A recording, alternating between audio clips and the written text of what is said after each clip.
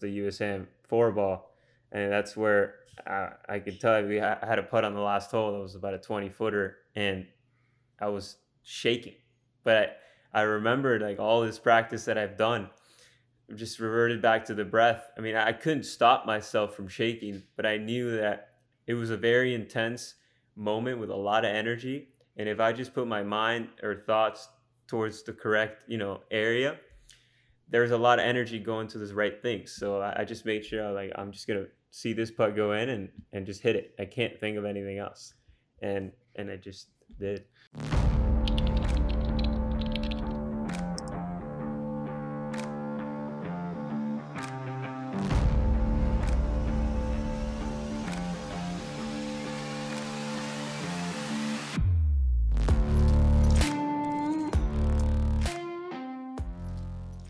Today on the Tournament Code, we are interviewing Leo Herrera. Leo won the 2017 AJGA Jim Bell Memorial and the 2019 AJGA Bishopsgate Junior Golf Academy Championship. He was a 2019 Rolex All-American and also a member of the Venezuelan national team. Most recently, Leo won the 2021 United States 4-Ball Championship with Kiko Colio. Did you kind of start playing Florida State Golf Association events starting out, or where did your entry into competitive golf start? So it all started with first tee. The first 4 tournaments I played, I won, which was a booster for me. It was like felt like okay, this is awesome. Um, so it was first tee, and then I got into U.S. Kids. I mean, those are the good old days. We played, at local events, state events, regional events, and then the World Championship, which is right behind me, Pinehurst. It was one of the most memorable moments of my whole golf career to this day. Just at the age that I was, ton of young kids competing against each other from all over the world. So many kids, great environment, intense environment, and it really like got me to the next level of competitive golf. And as I started to evolve past the U.S. Kids days, this would be like after I was 12 years old. When I was like 13 to 18, I got into the South Florida PGA League, and the Florida State Golf Association League as well. And then I threw in some AJGA tournaments there when I was 16 to 18 years old, the end of my junior career. And I feel like I did it right. I started off like with the South Florida, like which is a lower league, and I got some wins under my belt, and I started to like just learn how to win. Although it was like an easy field or easier. And then the FJT's Florida Junior Tour, it was good because it was competitive, but it could still like you could still win. It wasn't like you had to shoot so much under par. But then the AJGAs came, and that was just another level of just the whole environment. You could only play 5 a year. All of it was good, but that's kind of how my journey went in junior golf. Very cool. Jumping back to getting into those AJGAs, etc. It sounds like obviously you've been in the golf world for a good amount of time. But what was the course like that you grew up at, and what was the junior golf there? Did you have a bunch of buddies that you played with there, or was it just you out there grinding?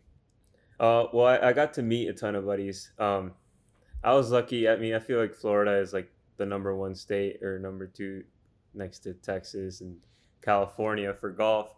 So a lot of good players came from Florida that I played with a lot in the South Florida PGA stuff and the U.S. Kids stuff.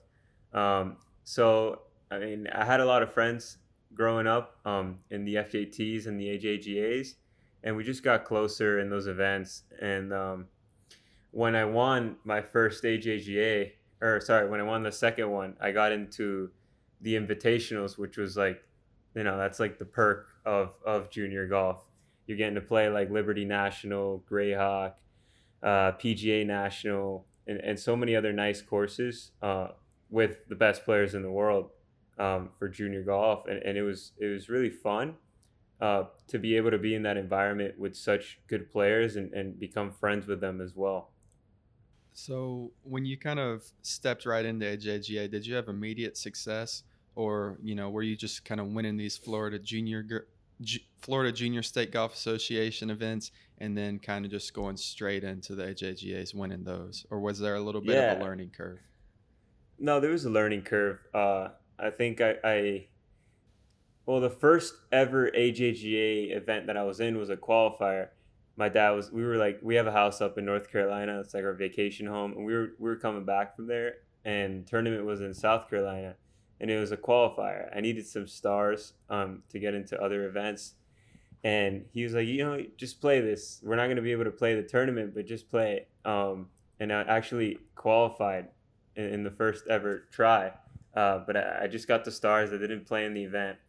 Um, and then my first event was in Texas, and I came in like 20th, which was like I played well. I felt like, but it was like a different competition. I had to shoot a lot better and narrow my misses a little more. And I felt like the first year I didn't really get any good start or good finishes. Um, and then the second year, I learned what I needed to do to compete out there, and I was able to put myself in the final group 3 times in a row. Um, One was at Die Preserve, which is it's in Jupiter. It was a great course, and the good thing about it was that you didn't have to go crazy low. And those are the types of tournaments that I feel like I strive in, because it's all about like staying mentally in it and making pars, making good saves, keeping it simple. Um, and then the other one was one in South Carolina, uh, and the last one was at Bay Hill, which I eventually won. But the first two, I mean, I completely blew up like in the final group. I was super nervous. I think I shot like 80 and then like 79. Both of the times I finished like bogey, double bogey, to miss out on like the top five. Because the big thing was to get top five, you get fully exempt and then you move on, and like you don't have to worry about stars and all of that and ranking, yeah, but not stars. And it was a bummer because I was like, dang, I was so close to just getting. I mean, even if I didn't get the win, that top five would have been nice. But I blew it up. But then the last one at Bay Hill, I ended up winning by 6 shots, which was it was like a huge boost for me doing it on a course like that. That helped my confidence for sure. So you mentioned that you get into these final groups of these tournaments, and you're really nervous. You have a tough time down the stretch. What did you do to try to deal with those nerves the first time you were in that situation? And then what did you do better when you eventually won that tournament to deal with those nerves? Yeah. So at first I started fighting the nerves. I was like, I don't want to be nervous. Like I shouldn't be nervous. But I mean, eventually I learned that nerves is just a part of the environment, and you have to embrace them in order to perform well under them. Um, I mean, this is why you practice. You got to be willing to go out there and feel different. I mean, your body feels different. Your adrenaline's pumping. We can talk about the USM later on, like the four ball, how I was pumping. And it's all about, like literally just letting it flow through your body. But I just felt like in the beginning, I was like restricting it a lot because I felt like being nervous wasn't like a good thing. But I felt like at Bay Hill, when I finally broke through, I mean, I had a comfortable lead coming into the last round. Um, but I told myself I still got to stay like in my mojo. It's a tough course. You can blow up anytime. So it's just about I embraced the nerves and just stuck to the process. The big thing was sticking to each shot. Where instead of like trying to get ahead of myself, like I feel like in the first two events that I blew up, it was just like I was getting ahead of myself. I knew at that point I wasn't gonna win, but I was like I could still get a top five, and I was thinking about like the placing and all that, and it just got in my head, and it finally gets you. Game's always gonna get you. You're never gonna get around it.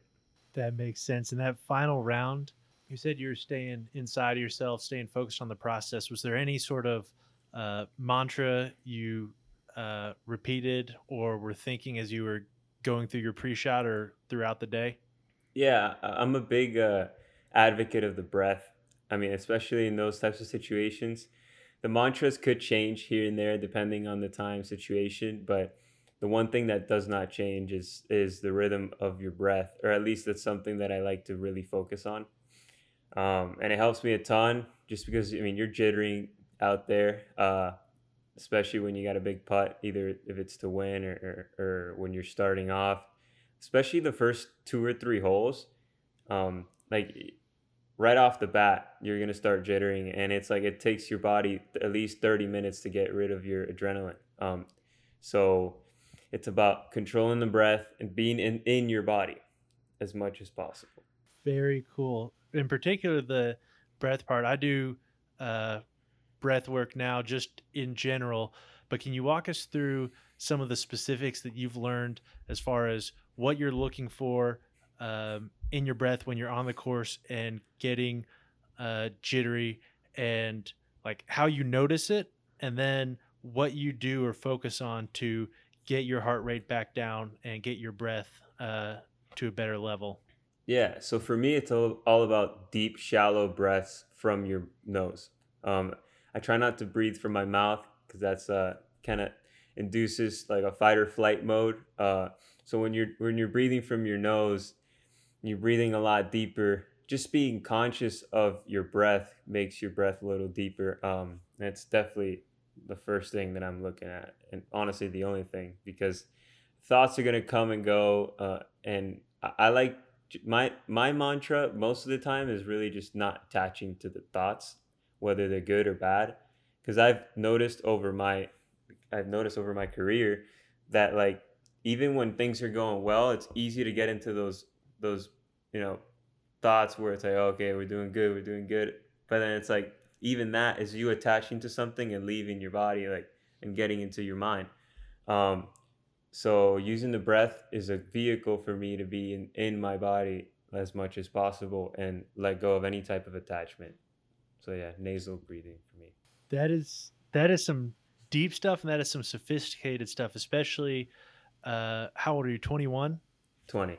Yeah. You're 20. This is stuff. I mean, I'm 26 now, and it took me a long time just to kind of get into this on my own. How did you get exposure to meditation? It sounds like dealing with thoughts and breath work. Well, it all kind of started in college for me. So my first year in college, I went to UCF, and it was the COVID year. My roommates were from out of the country, and they had to, fly in, and they couldn't in the first semester.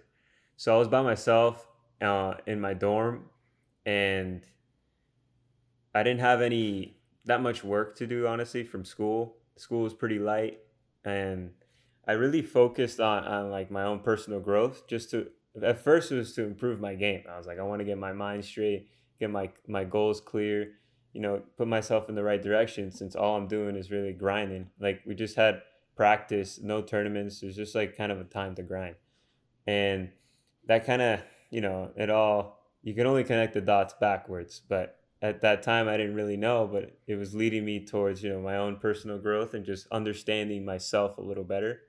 And the vehicles that I used were meditation and breath work, and those kind of things. I mean, like, well, we can get into this where when I was in college, I didn't really have the best time when I was there. I felt like the system that I was a part of was just something I wasn't like necessarily happy with, just with my coach. And I wasn't the only one that thought like this. I mean, like six guys from my team ended up leaving that year as well. um, but I try to like just find something where I could just clear my mind and not let it get to me. And I felt like meditation was the best part that got me pretty clear. And ever since I started it, I've loved it, and because I've seen the benefits it's had for me. And I mean, the best show that I had for that was the USAM four ball, and that's where I could tell you I had a putt on the last hole that was about a 20-footer, and I was shaking. But I remembered like all this practice that I've done, just reverted back to the breath. I mean, I couldn't stop myself from shaking, but I knew that it was a very intense moment with a lot of energy. And if I just put my mind or thoughts towards the correct, area, there's a lot of energy going to this right thing. So I just made sure I'm just gonna see this putt go in and just hit it. I can't think of anything else, and I just did. So you had this really good junior career, and you went on to play a semester or a year at UCF. I'm not sure, A year. and a year, and then you play. You moved on and turned pro. Tell us a little bit about how that transition has gone, and has the switch from junior to college to pro golf been kind of what you expected it to be, or different?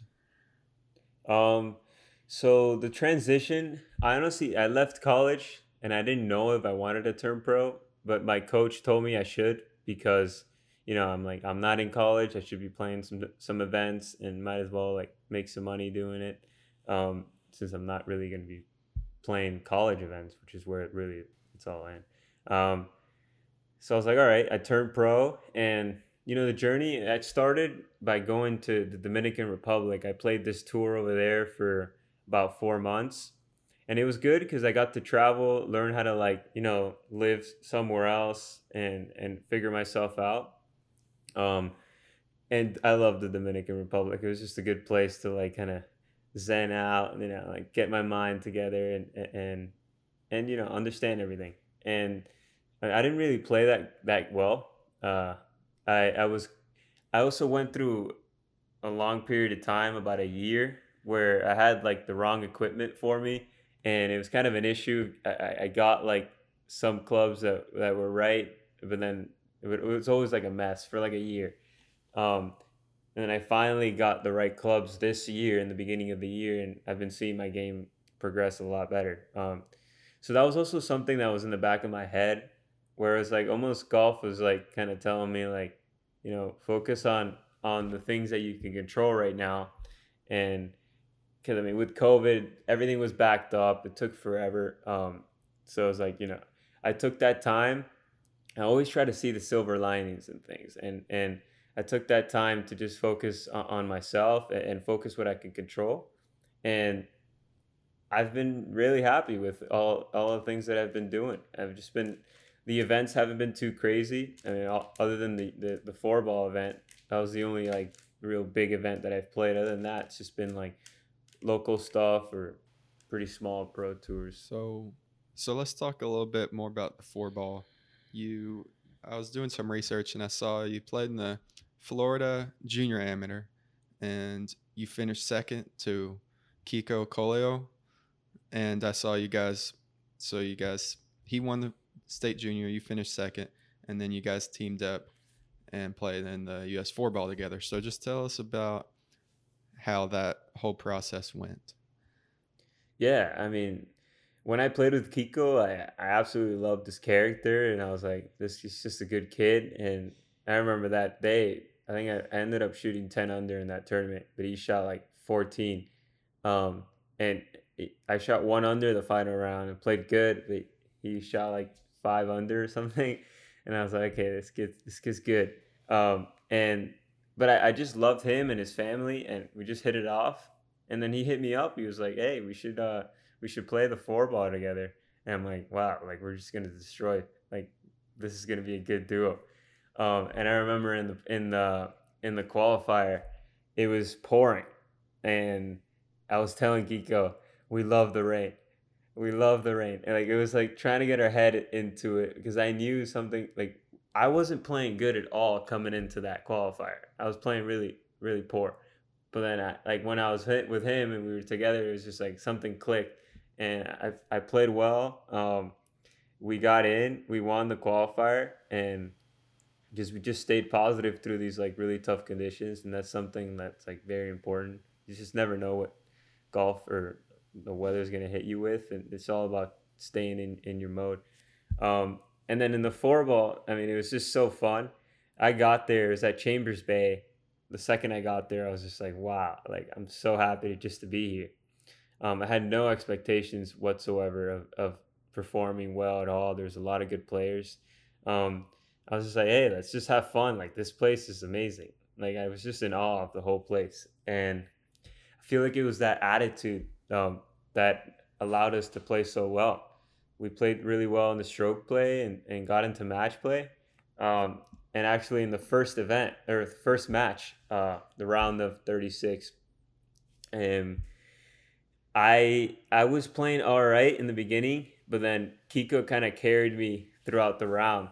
Uh, and on 18, we were one down. And Kiko hits his three wood to like 10 feet.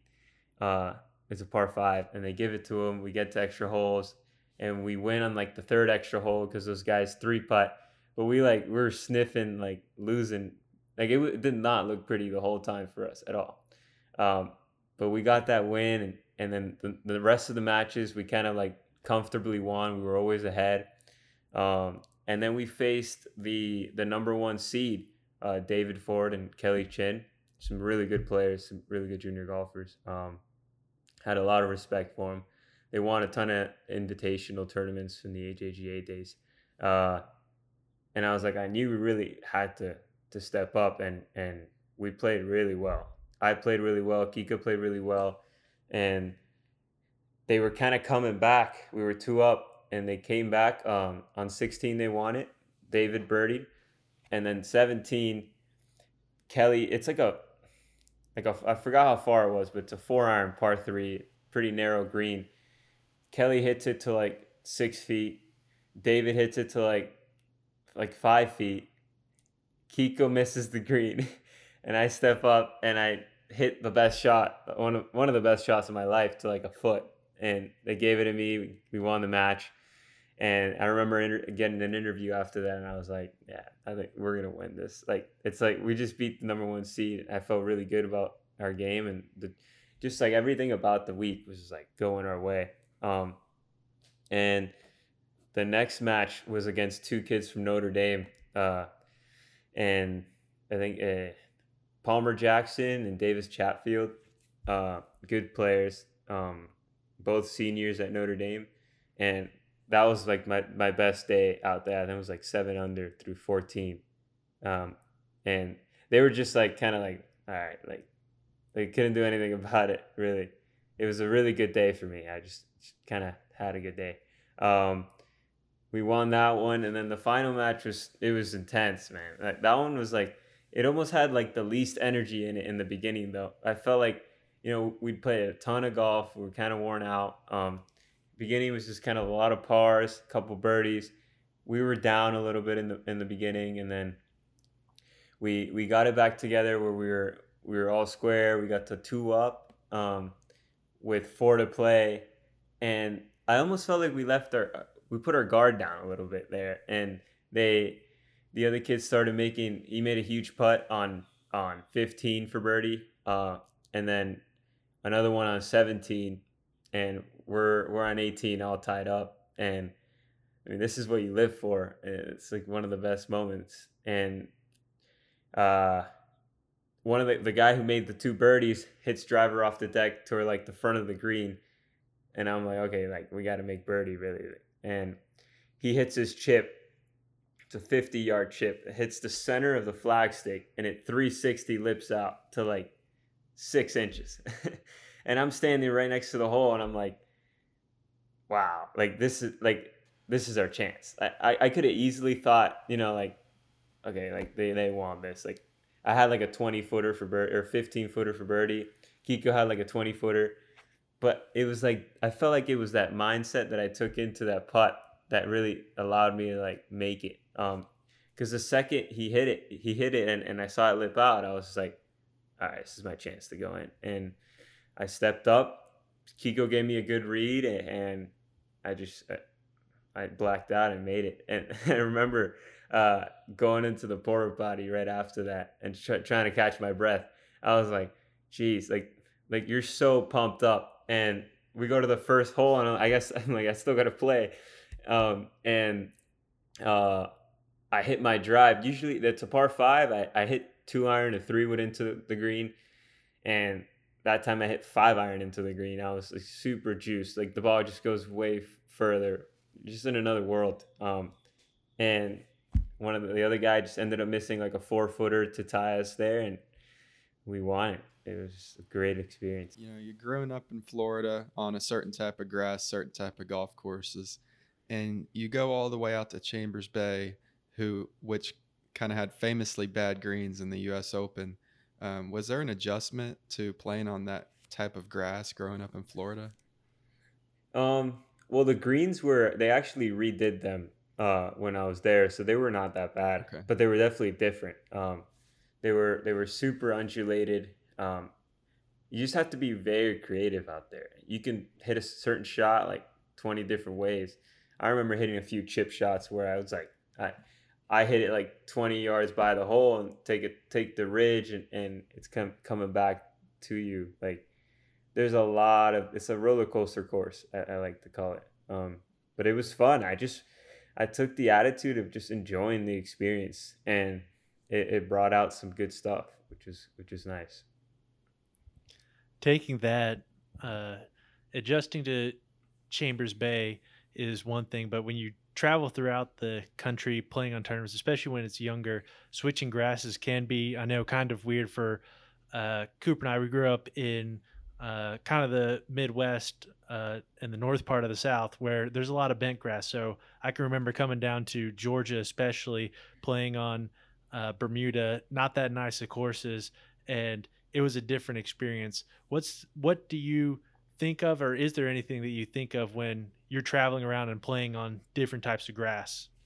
Yeah, it's just very important to do your research as to like how the grass is going to react, and everything. Really, that's about it. I mean, Bermuda, it's a lot more grainy, and bent less grainy. Those are the two main ones I've played in. I don't think I've really played in much different. Um, for me, it's really about the greens. That's the big difference. Like with bent, I've seemed to struggle with like over my career so far, just like over reading the greens because I'm used to the grain kind of taking it a little more than normal. Um, and the bent grass it just breaks a little less. But I think I would just say do your research as to like what the grass is supposed to do, and test it out when you're doing your practice rounds. Speaking of practice rounds, something that we've been trying to ask all our guests is how do you approach practice rounds? I know this is something that, you know, college players, amateurs, juniors, and even pros struggle with is how to approach a practice round.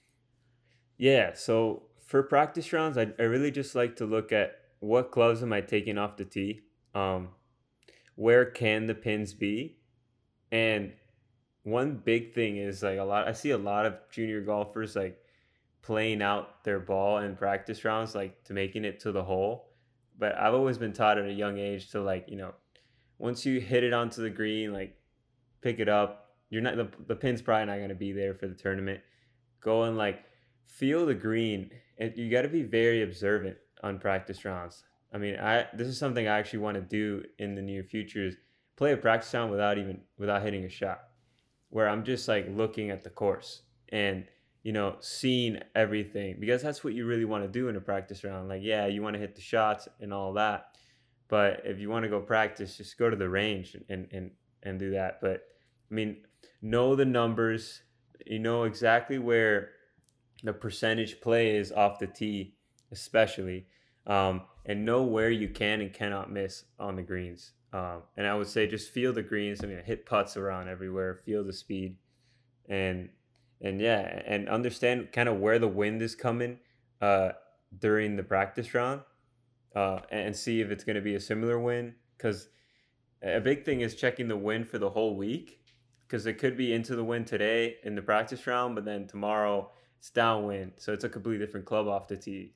So you just have to take those things into consideration. And I make sure I always write the wind because that's what's influenced me to pick that club off the tee in that particular moment. So it's very important.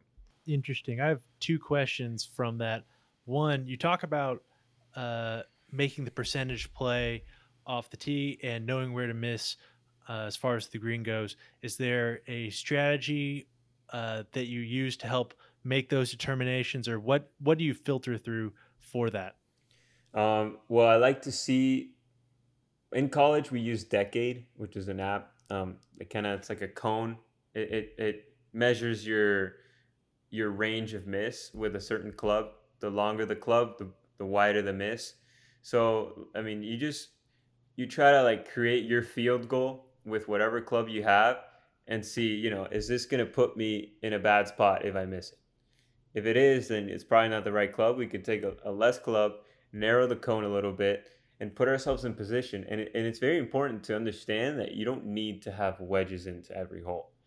Like putting yourself in a par four, just throwing an iron. And this is one thing I did a lot in junior golf because I could not hit my driver straight at all. I just had the hooks a lot when I was growing up.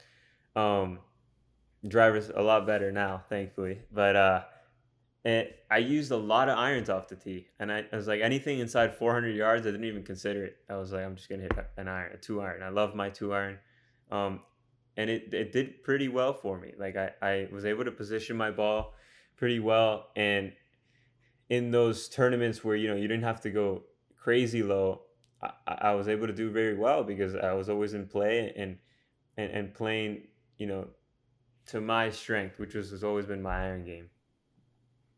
Interesting. And on top of that, the second question I had is you talked about getting the win position for the week and the win position for the day. And so a lot of how I've done that when I caddy is, you get on the Weather Channel app, see where the wind's coming out of. You have your yardage book, which has the compass on it. And so you note, hey, here's where the wind's coming from. And so throughout the day, for the most part, how we would do it is we would just play, even if we weren't feeling that much necessarily, we would play whatever we thought the prevailing wind was for that day and adjust to that. Is that A, is that what you do? And B, if that is what you do and you're out there on the course and you feel like a weird gust, how do you figure out, okay, is this a real change in the wind or am I just feeling some sort of wind pattern that happens because of how these trees are? Yeah, A, yes, I do, and B, I've noticed that gusts they kind of like go away after if you just wait them out. They just wait like 20 seconds or something. If you're really like confused about like, okay, this is not the ordinary wind pattern that it should be today, so just wait it out. And if it's still going that way, then maybe the wind just changed. But I would always say give it like 15 to 20 seconds to just double check, because it could just be something that's trying to fool you. Do you have a strategy for nutrition when you play in golf tournaments? Um, so I do. It's very simple, honestly. I don't like to eat too much when I'm out there, and that's something that a lot of people would probably be like, let's find out it's normal. Um, but I've been diving into this nutritional aspect for a long time, and there's so many lies that we're being told about food. It's absolutely crazy. Number one, like focus on the like you got to focus on the priorities of your body, which is number one, the breath. Number two, it's hydration. Number three, it's sleep. Then it's food. But I mean, you got to get a good night's sleep. Very important. Um, you got to make sure you're staying hydrated, and hydration happens before the tournament. Like it's not a thing you do during. Like you got to be, well hydrated before coming in. Um, and I don't know. Do a lot of research on breathing and stuff that can energize, because breath can turn into energy for you. Like it's your number one source of energy.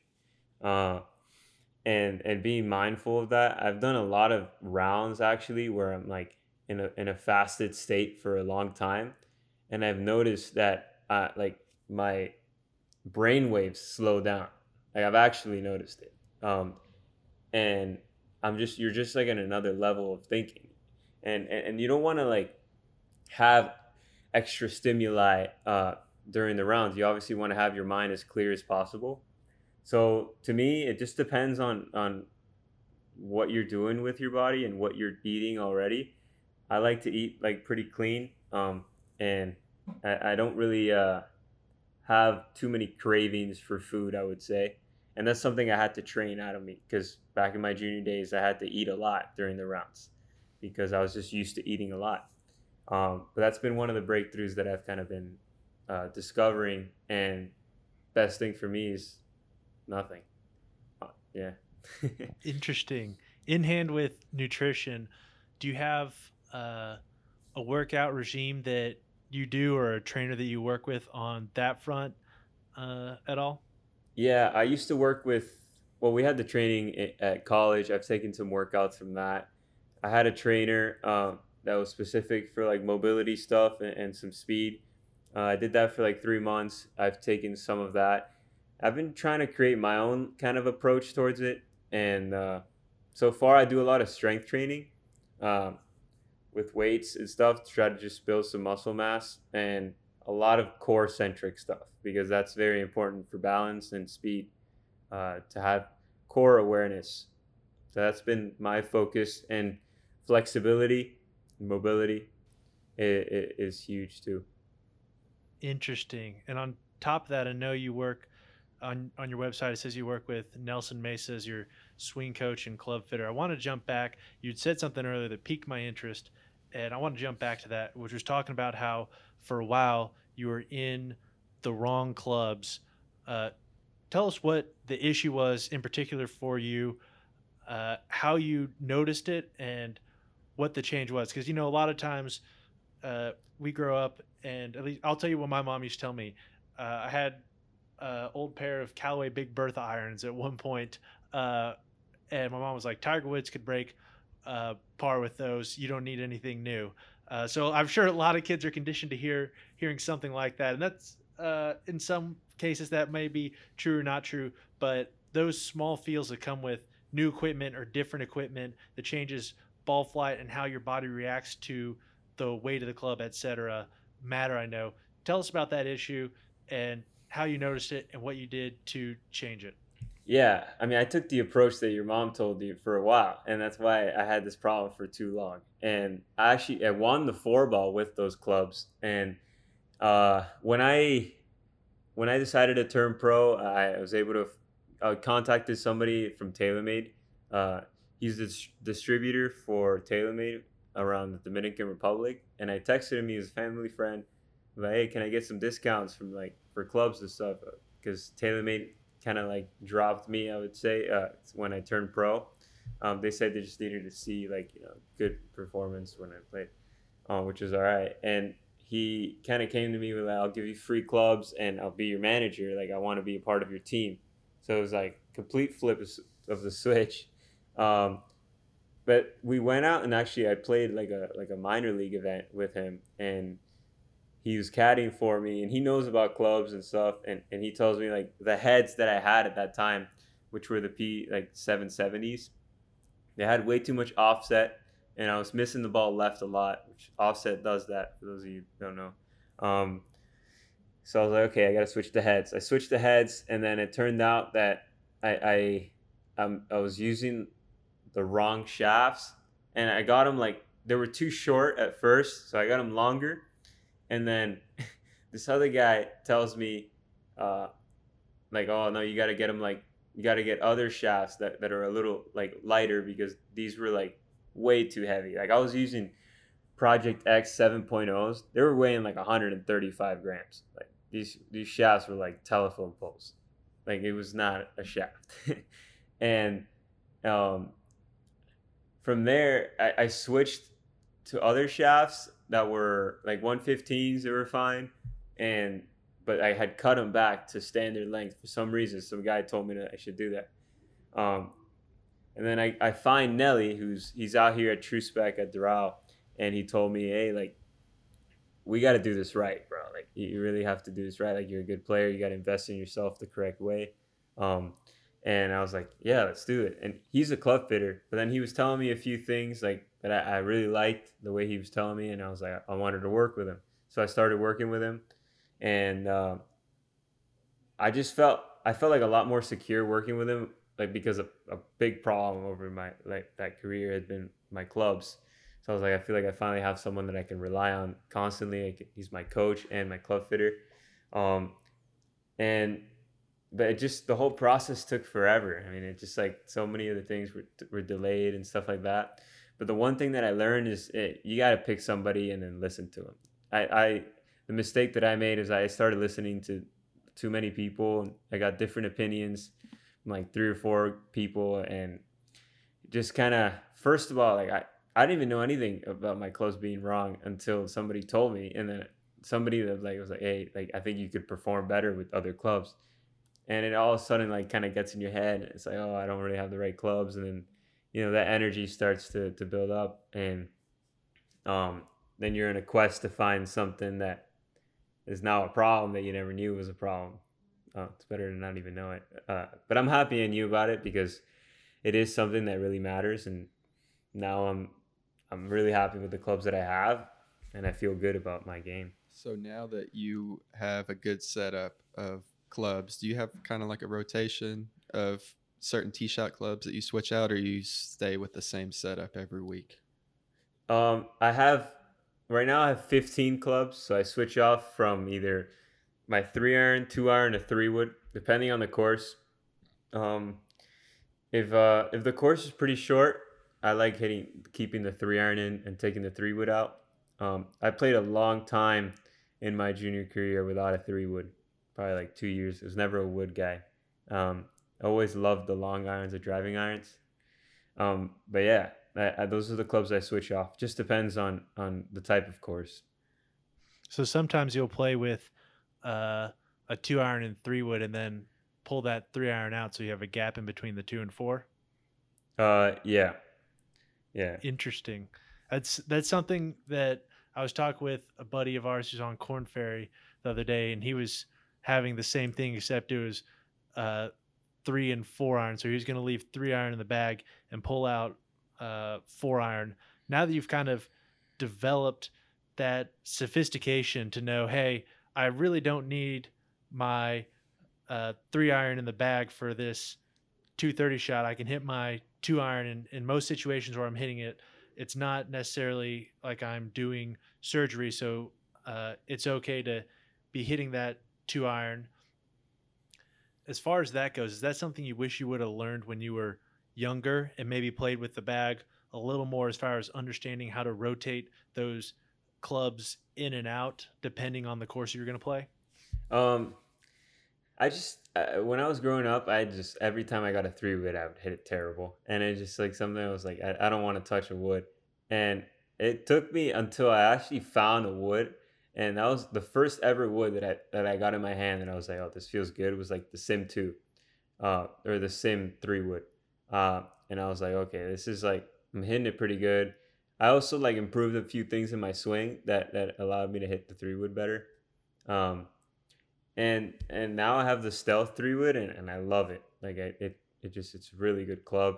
And the reason I wanted to put it in too is because there's a lot of par fives where it's like, you want to go for it in two, but it's just outside that 2 iron range, and I don't like really trying to smoke a 2 iron because that's when it starts to get a little, the contact gets off and all that.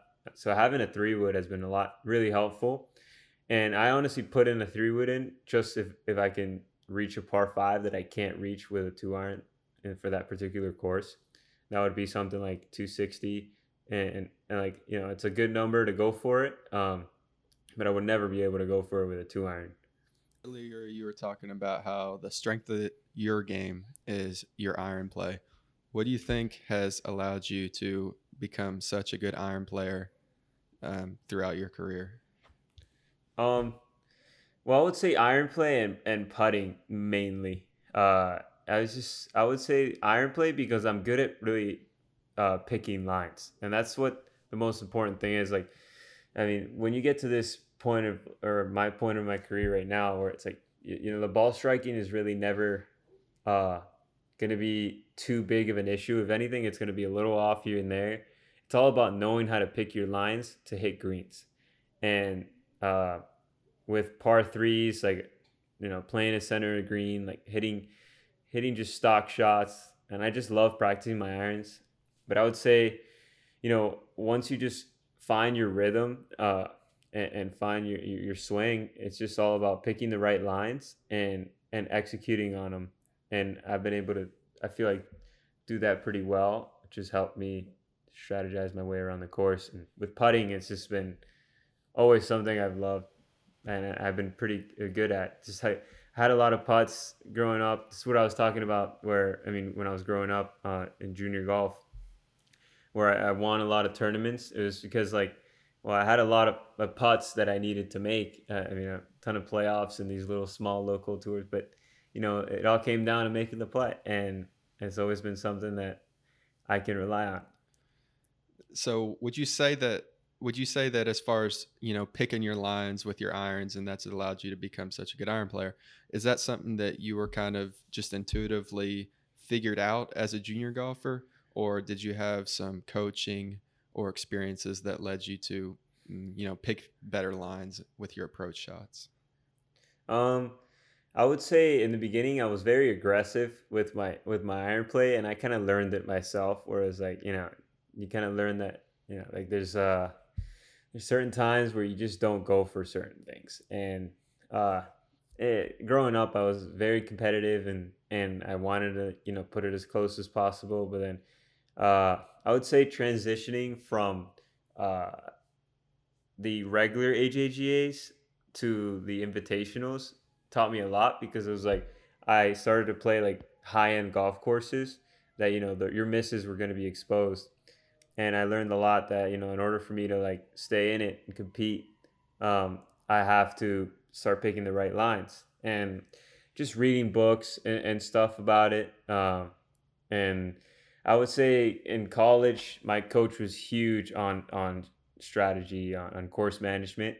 Um, so that in college, it kind of solidified it for me, I would say, because I was still seeing some tendencies on my game and getting a little too aggressive where I thought I could, but statistically, and he had the stats. This guy has like a huge book of stats, and it just it taught me what I needed to do. I'm kind of curious. Do you remember any of those books that you did read that helped you with your strategy? Um, I mean, the only book honestly that I read about golf is Zen Golf.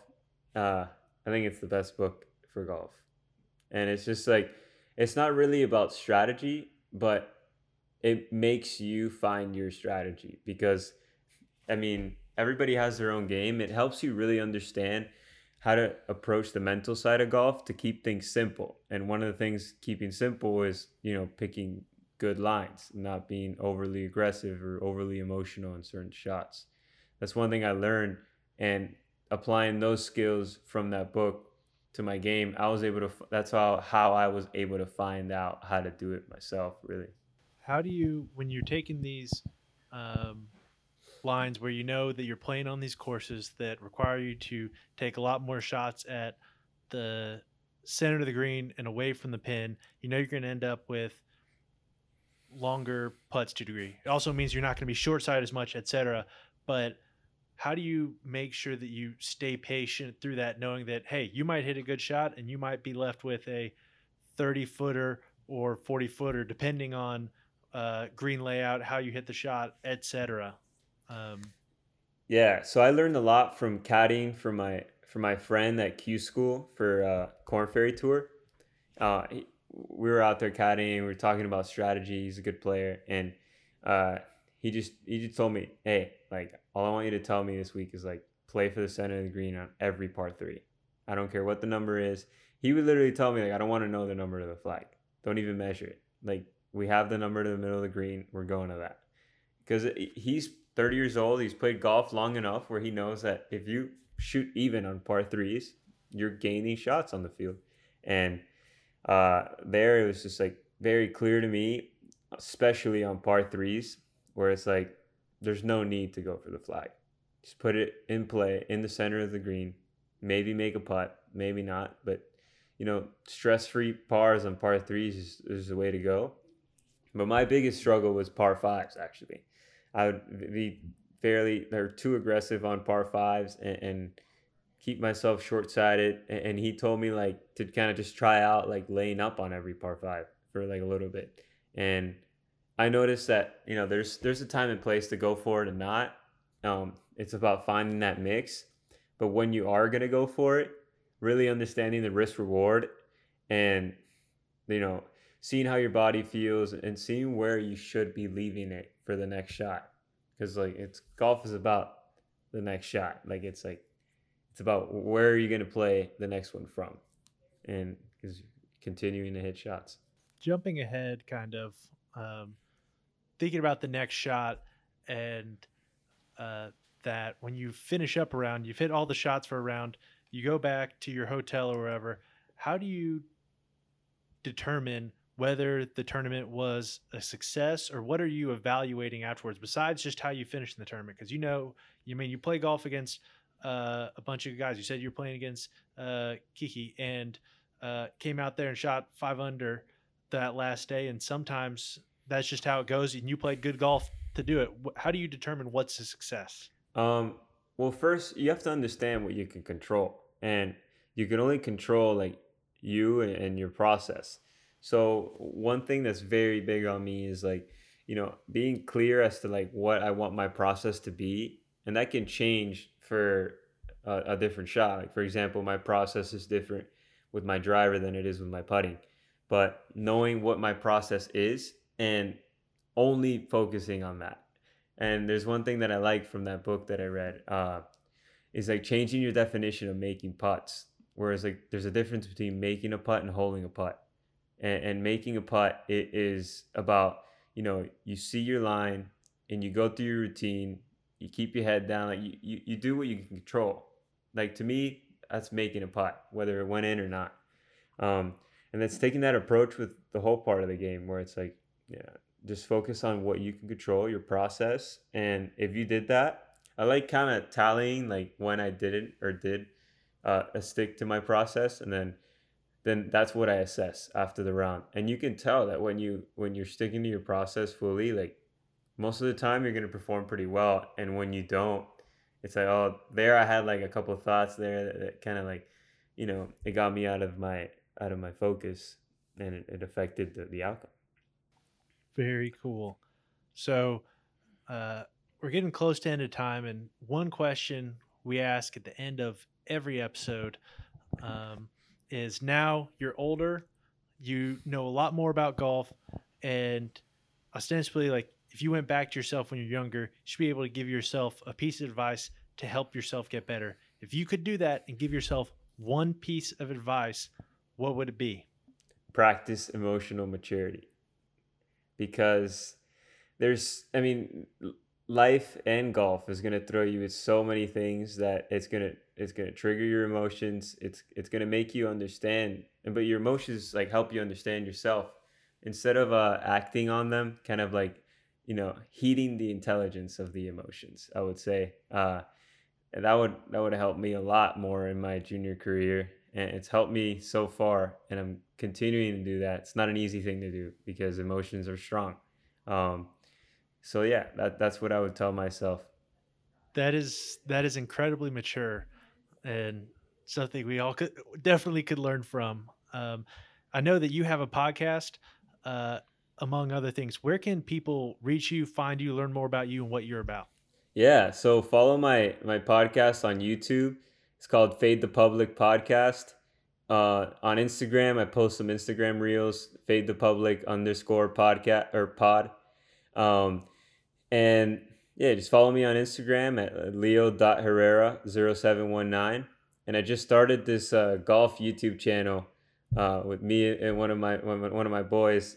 It's called Fade the Public Golf. Thanks for joining us today. Please do us a big favor and like and subscribe on YouTube, Spotify, and Apple Podcasts so we can help others learn how to play better tournament golf.